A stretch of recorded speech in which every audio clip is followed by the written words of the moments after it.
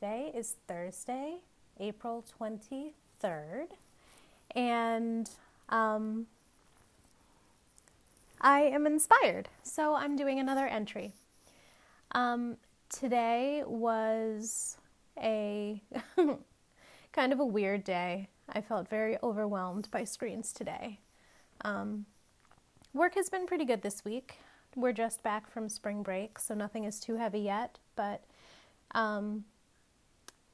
the temptation to do the absolute most is always right around the corner. So we're constantly saying, get behind me, Satan. But today was a big screen day, fine otherwise. Went for a walk with Rachel and saw Taylor and Sarah. That was really fun. Taylor has watched all of Game of Thrones, and we're very happy for her.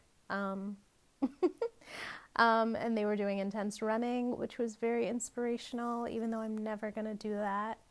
And I listened to part of a liturgist episode on grief. Not for any particular reason, that's just the episode that they were publishing this week.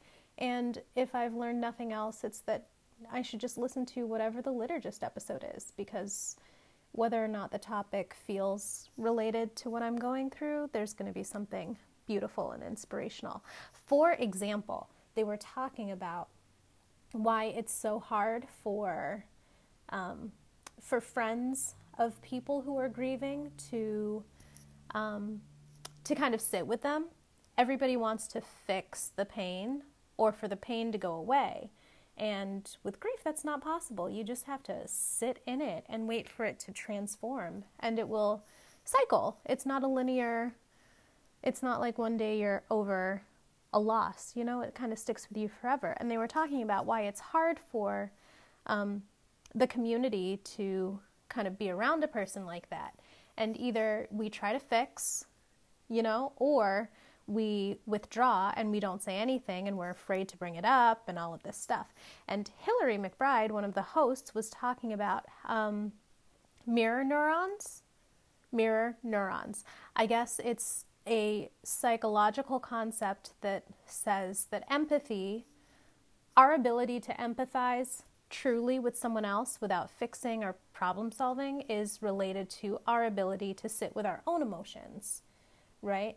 If you are able to sit with feelings of loneliness, anger, sadness, isolation when they occur in yourself, and accept them, meditate on them, do whatever you need to do to process them healthily, if you're able to do that with yourself, then you will be more able to sit with a family member or a friend as they are going through the same process in an open-hearted, non-judgmental way. So, fascinating.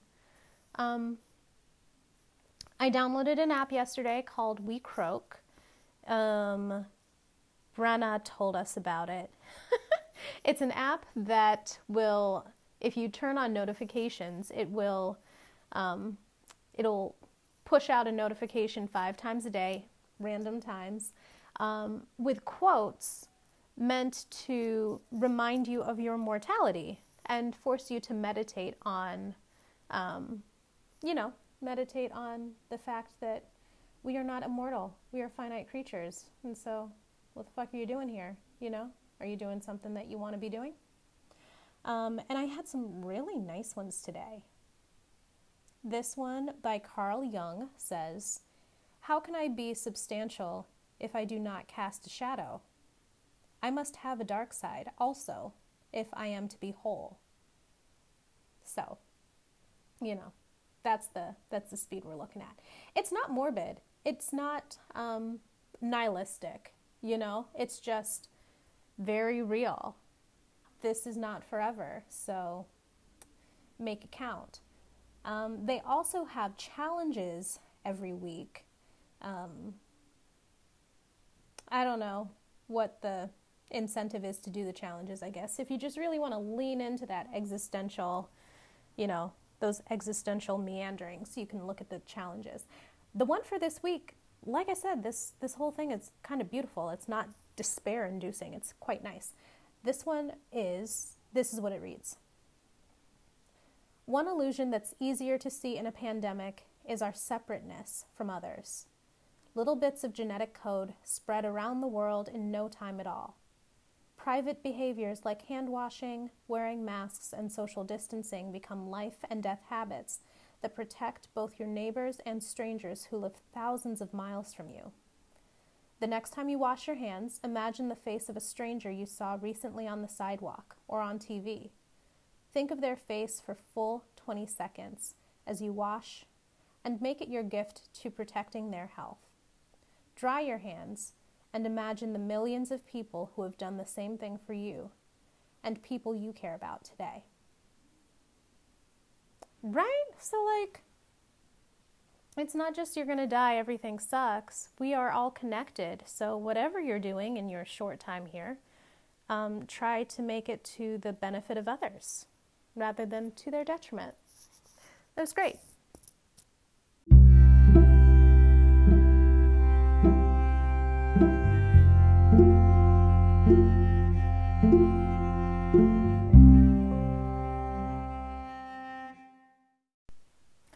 Also, the thing that inspired me to make another entry for today was the film that I just finished. So a couple days ago, Rachel and I we purchased memberships to the Cleveland International Film Festival, which obviously is not happening in person, but many of the films have been moved to the internet where they can be streamed, which is super cool.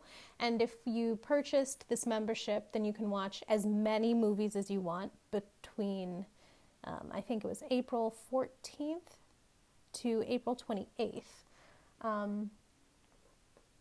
And if you did not purchase the membership, you can still watch individual films, but they're $8 each, which is better than the movie theater. And you don't have to go anywhere. So no brainer. Tonight, we watched a documentary called Little Buck, Real Swan. And we watched it with Brenna. We all got on FaceTime, and then we did the 3-2-1 play. And that was really nice. But the film is about a dancer. His name is Lil Buck. He's from Memphis, Tennessee. And in Memphis, Tennessee, there's this style of dance called jukin. And I think it started in the mid to late 80s, was huge in the 90s, and continues to be a pretty popular art form. Seems to be unique to Memphis. And it's just street kids, It's brown people doing super athletic and impressive things as self-expression and, socializing and flexing and showing off. It's super cool. And this documentary was kind of following the movement, like the development of this dance, and also this particular dancer, Little Buck. And he's incredible. He has been doing it since he was a small child. He is renowned because he is such a hard worker. He constantly improves, and he has superior flexibility. His ankles are really flexible. His feet are really fast. His knees can bend in what feels like superhuman ways, and it just shows how he started. He started out just dancing in parking lots like everybody else. He eventually joined a ballet studio and started dabbling in that art form a little bit, added it to what he was already doing, to the point where he was traveling the world, dancing alongside Yo-Yo Ma. And it was so beautiful, and there were several parts that made me cry. There's a part where they interview his mother, and I guess they moved from Chicago to Memphis when he was pretty young, and there was some domestic violence in their family when they were in Chicago, and he kind of escaped that when they got to Memphis, and his mom worked 2 jobs, and she always cared about making sure that he was involved in something good and something productive. And she talks about how she was working 2 jobs, and she saw that he was starting to fall into a bad crowd at school, so she pulled him out of the school he was at and put him in a performing arts school. And she said that it was the best decision that she ever made. And when he was about 20 years old, he wanted to go to Los Angeles to meet people and to work on his craft and to see how he could advance his career there. And she said that she gave him the last money that she had, and they paid for his flight, and he went out there. And it just reminded me of parents at the school that I work at who really, really, really, it's kind of a hassle to put your kids, to take them out of a school that is publicly available to them. It's in your neighborhood, it's free, whatever, to pull them out of that school and to purposely put them in a new environment because you want something different for them. And that's what our parents do, at my school that I work at. And that's what my mom did with my sister and I when we were growing up. And I just related to the struggle of parents willing to do whatever it takes to get their kids what they think their kids deserve. There's another scene with another dancer who was also a part of this ballet program.